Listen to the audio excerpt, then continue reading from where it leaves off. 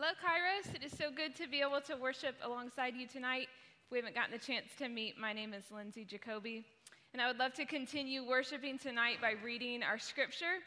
We are nearing the end of our journey in our series called Follow Me as I Follow Jesus, as we've been making our way through 2 Timothy. So we will be in chapter 4 tonight.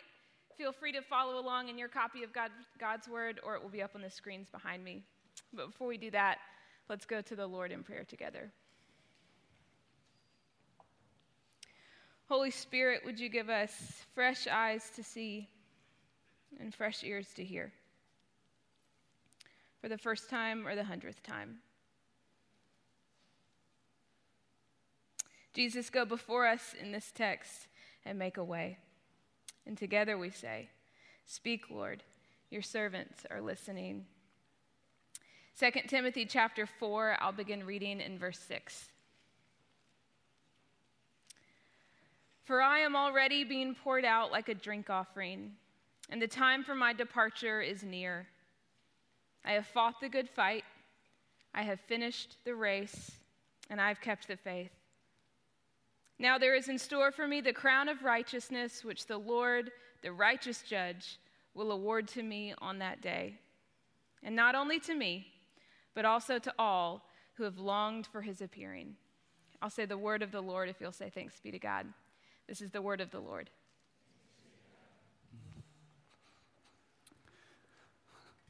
Thanks, Jacoby. Hey guys, I'll say bless the Lord if you'll say, oh my soul, bless the Lord. Bless his holy name. Hey guys, I'm Chris. I'm the pastor here if we haven't met. Hello. We've been having lots of first-timers, second-timers, and third-timers, so come up to me afterwards. Give me a little fist bump. We'll say hi. And I'm glad you're here. What you need to know about us, Kairos, as a congregation, we want to preach the Word of God clearly and give your soul some space to respond. We believe in the power of the Holy Spirit to lead us into all truth and to transform us into the image of Christ.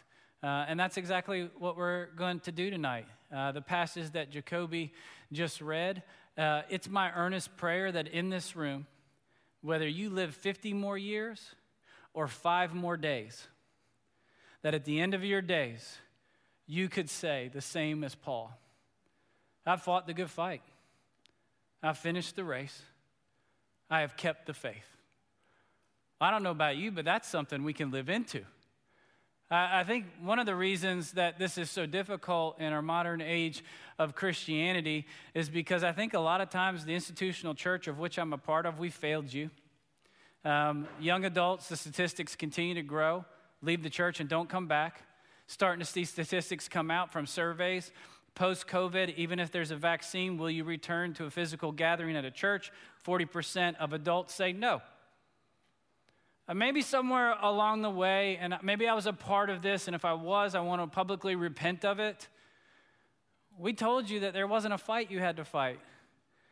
We didn't let you know there was a race you needed to run, and we didn't let you know you had to keep on to that faith because something was going to try to tear it away. We sold you easy believism, and we tried to get you to convert by saying a prayer, and then we never discipled you. We just left you be and said, hey, try to be a really good person and not sin that much and just wait for heaven. And somewhere along the way, I think we just need to repent that the race we told you to run was straight to the church on Sunday morning, and we never told you how to be the church on Monday morning, Tuesday morning, and Wednesday morning.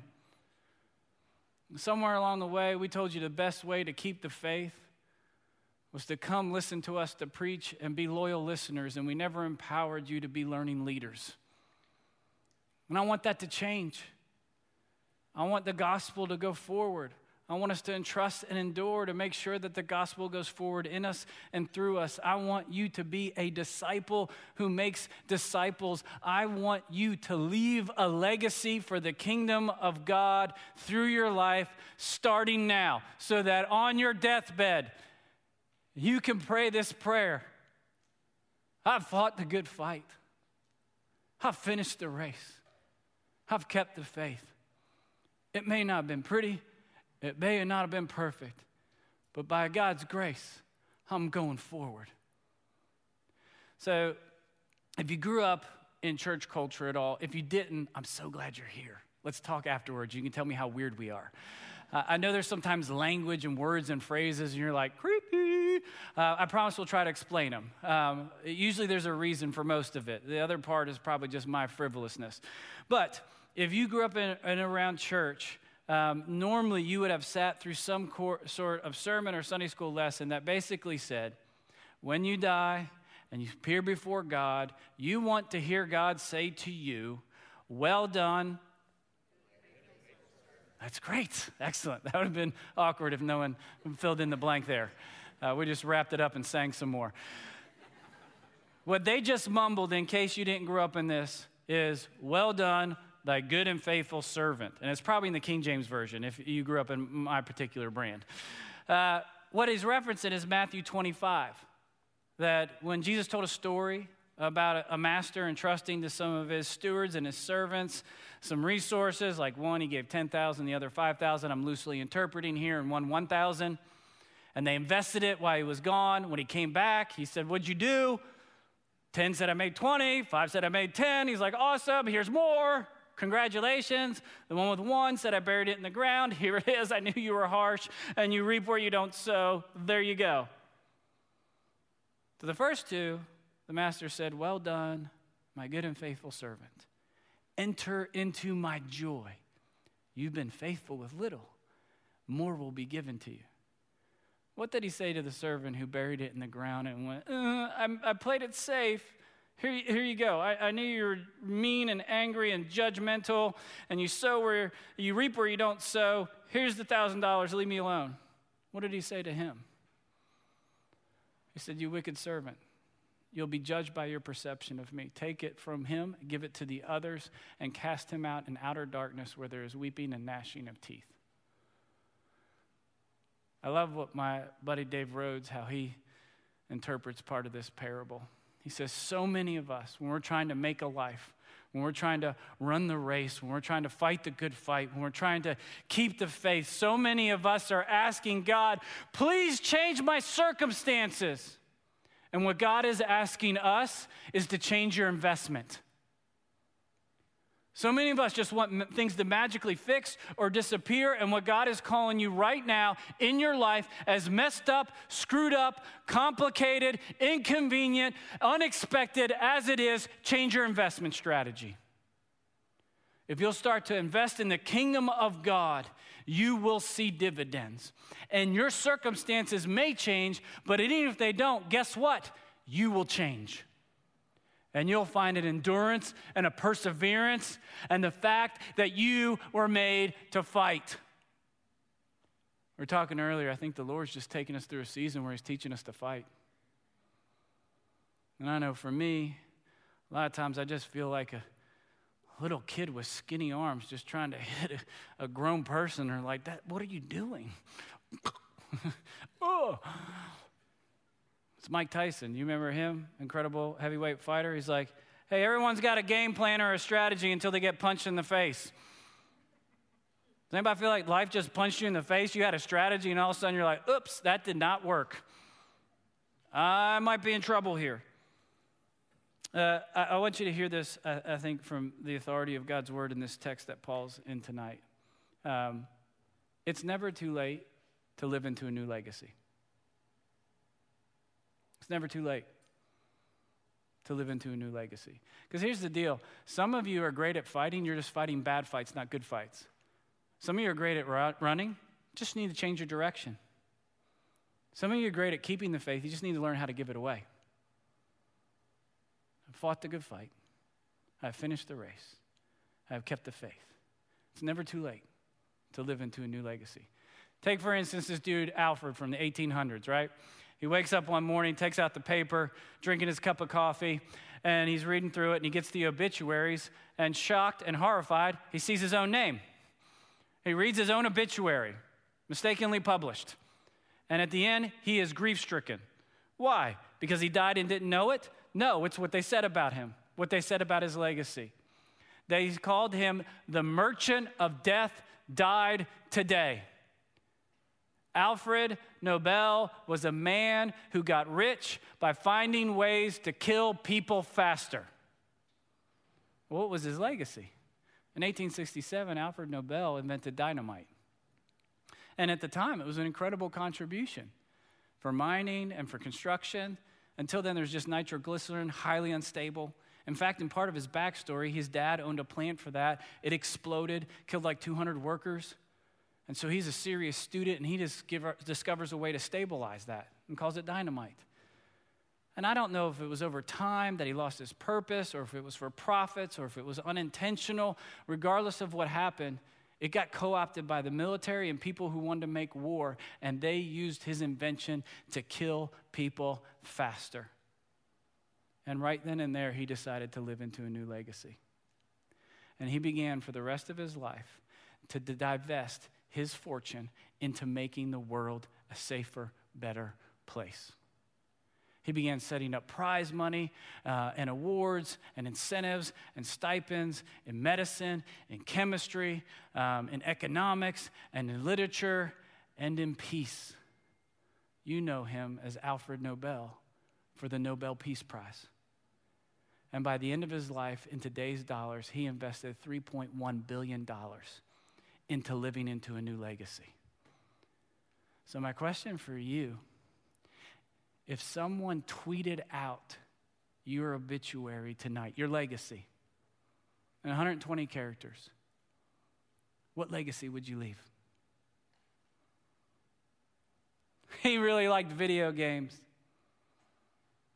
She was really into clothes. Oh man, she was worried a lot. He was a player. Does anybody want to live into a new legacy? My question for you is, what would your legacy say? Would you want to change it? And if so, are you willing to pay the cost? It cost Alfred Nobel $3.1 billion.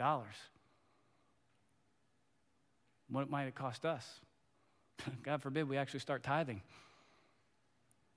Sorry, that wasn't fair, was it? It wasn't at all. That was not planned. That's just personal work that I'm doing with some of the guys I'm discipling, and also the Lord taking me on an adventure with trusting him with my finances. So that's my work, not yours. But if it's yours, I invite you into it. The water's warm. Here's the good news. And by good news, I mean the gospel. And by the gospel, I mean Jesus Christ. That no matter what legacy you would leave tonight, the price has already been paid for you to live into a new one. Jesus Christ, the sinless Son of God, hung on a cross, shed his blood, so that your heritage of sin could be transformed into a legacy of righteousness. That is the good news of the kingdom of God. He will change your destiny from hell to heaven. That is the life Christ is offering you.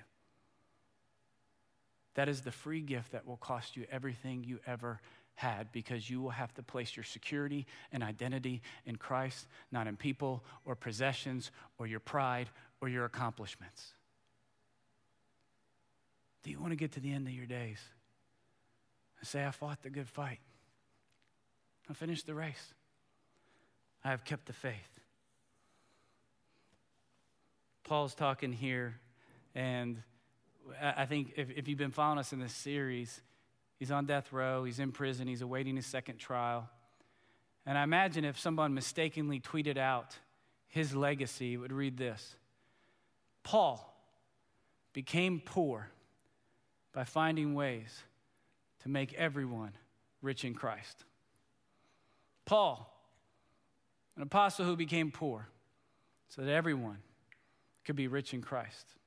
In fact, that was one of his prayers.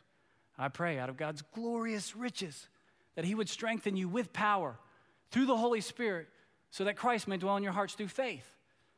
And I pray that you, high schooler, middle schooler, college student, young adult, would be rooted and established in love and understand the power together with all God's saints to grasp how deep and how wide, how long and how high is the love of Christ, and to know that this surpasses knowledge. He's on death row. He's writing to Timothy.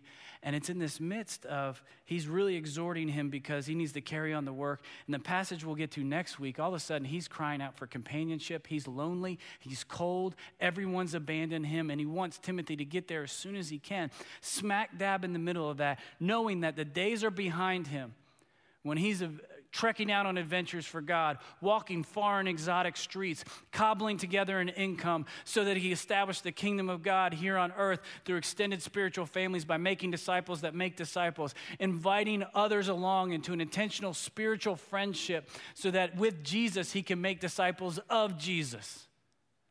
He wasn't a perfect example, but he was a living example, but that time is coming to a close. And in the midst of that, he has this calming confidence. Thank you, Amber, for that language. When we read through the text, she just said there's a calming confidence to him. That even in the midst of our anxieties, our worries, our fear, our doubt, our despair, the thoughts in your head that you can't control, the lies from the enemy that continue to try to sabotage you and steal your faith, there's a calming confidence in the midst of here. It says, my time has come. I'm ready to be poured out like a drink offering. I've fought the good fight. I've kept the faith. I've finished the race. And there is now in store for me a crown of righteousness, who Christ, the righteous judge, will award me. Not only me, but all who long for his appearing. Do you long for the appearing of Christ? Do you have a calming confidence in the face of the unknown? What if Paul's words could be our words? And I'll try to hoop a little bit with his words here, okay? What if we could say, I've fought the good fight, I've finished the race, I've kept the faith. What if we could say that our present sufferings, trials, and temptations are not worth comparing to the future glory that would be revealed in us? What if in this hope we are saved? What if greater is he that is in me than is in the world? What if we are not of those who shrink back and are destroyed, but of those who believe and are saved? What if we realize that now we know if this earthly tent we live in is destroyed, we have a building from God, not built by human hands? Meanwhile, we groan, but we still press on, press forward, fixing our eyes upon Jesus, the author and perfecter and finisher of our faith, who for the joy set before him endured the cross. If he can endure the cross, I can endure a couple bills. I can endure some relationship conflict. I can endure some temptation. I can endure the distractions to numb out, veg out, and withdraw from this world and just want to hunker down until it's over and it's not really a fight and there's no race to run. And what you'll find out, there is no faith left for you to keep. We are to be actively engaging. There is a good fight out there for you. The reason you're so bored and dissatisfied and sin addicted and attached to unhealthy things is you didn't know you were designed to fight. You were wired to run. And you were designed to keep a hold of that faith, or as Paul puts it, you're supposed to lay a hold of that which has laid a hold of you. Jesus is your stronghold.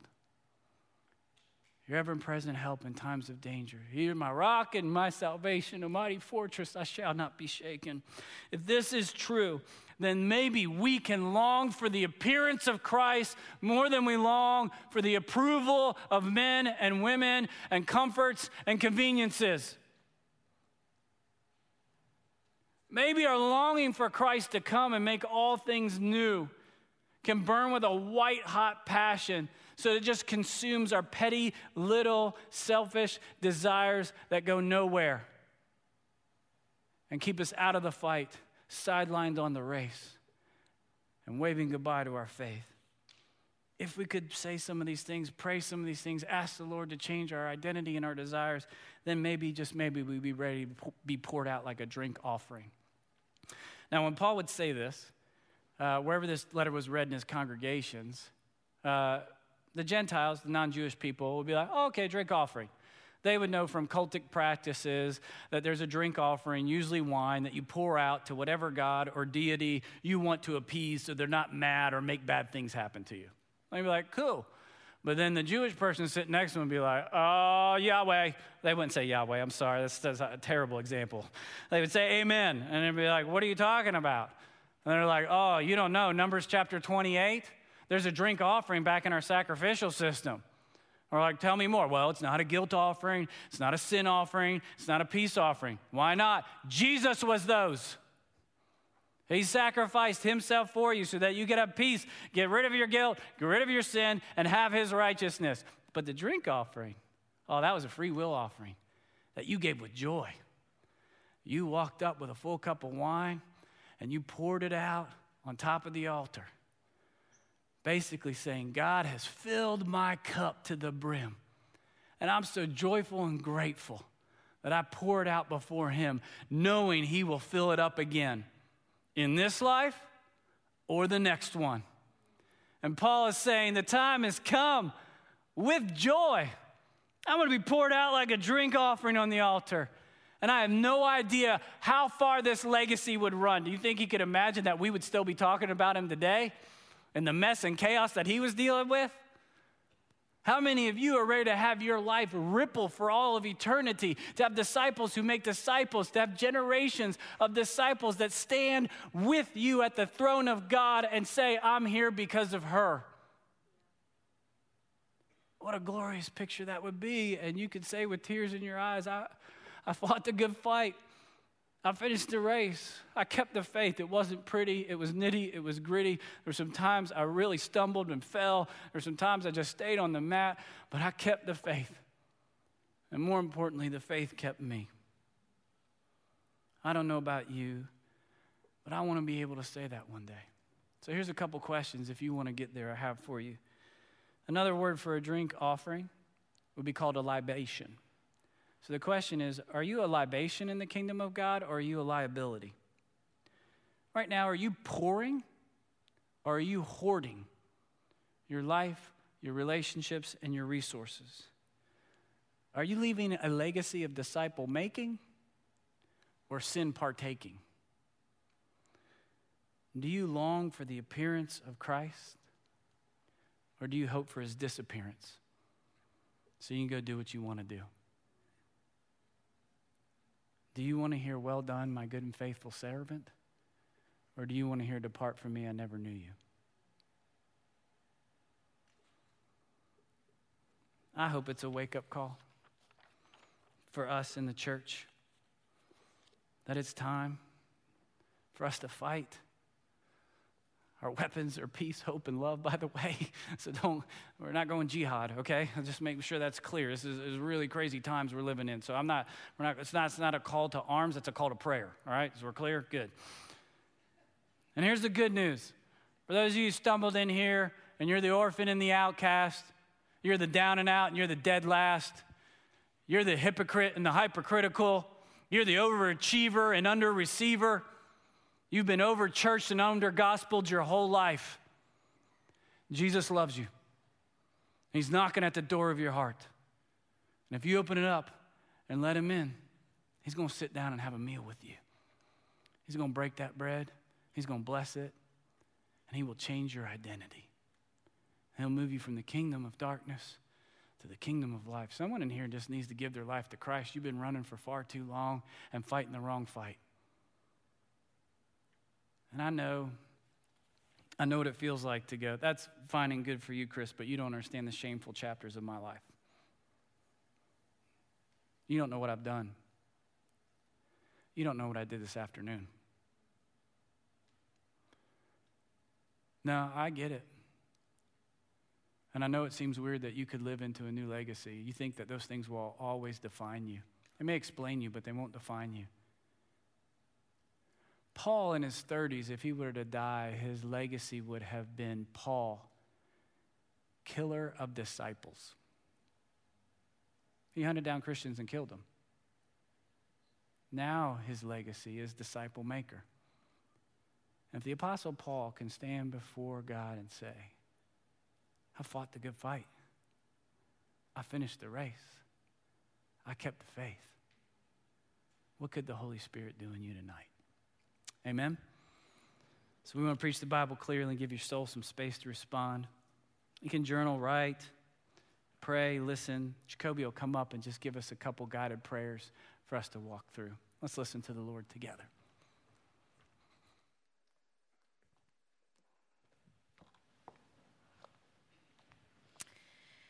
So we listen in together, a couple questions just to guide your listening based on our text and based on what we've heard preached. What in your life feels like a fight right now?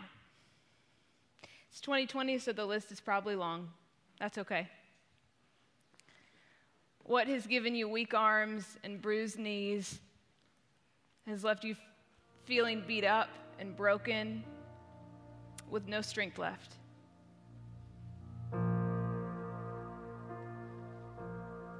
Is there a race that you're running away from? You're running somewhere, but it's not after the Lord. He's calling you to repent, believe, and turn around and follow him in a different direction. Where are you struggling to keep the faith? Maybe you did for a while, but you just can't muster up enough to believe anymore. The good news is it only takes a mustard seed. That's not very much, as long as your faith is in the right person. Would you name those things to the Lord? Ask him to give you eyes to see each of those areas in your life, and then have the courage to respond in faith. Let's listen in together.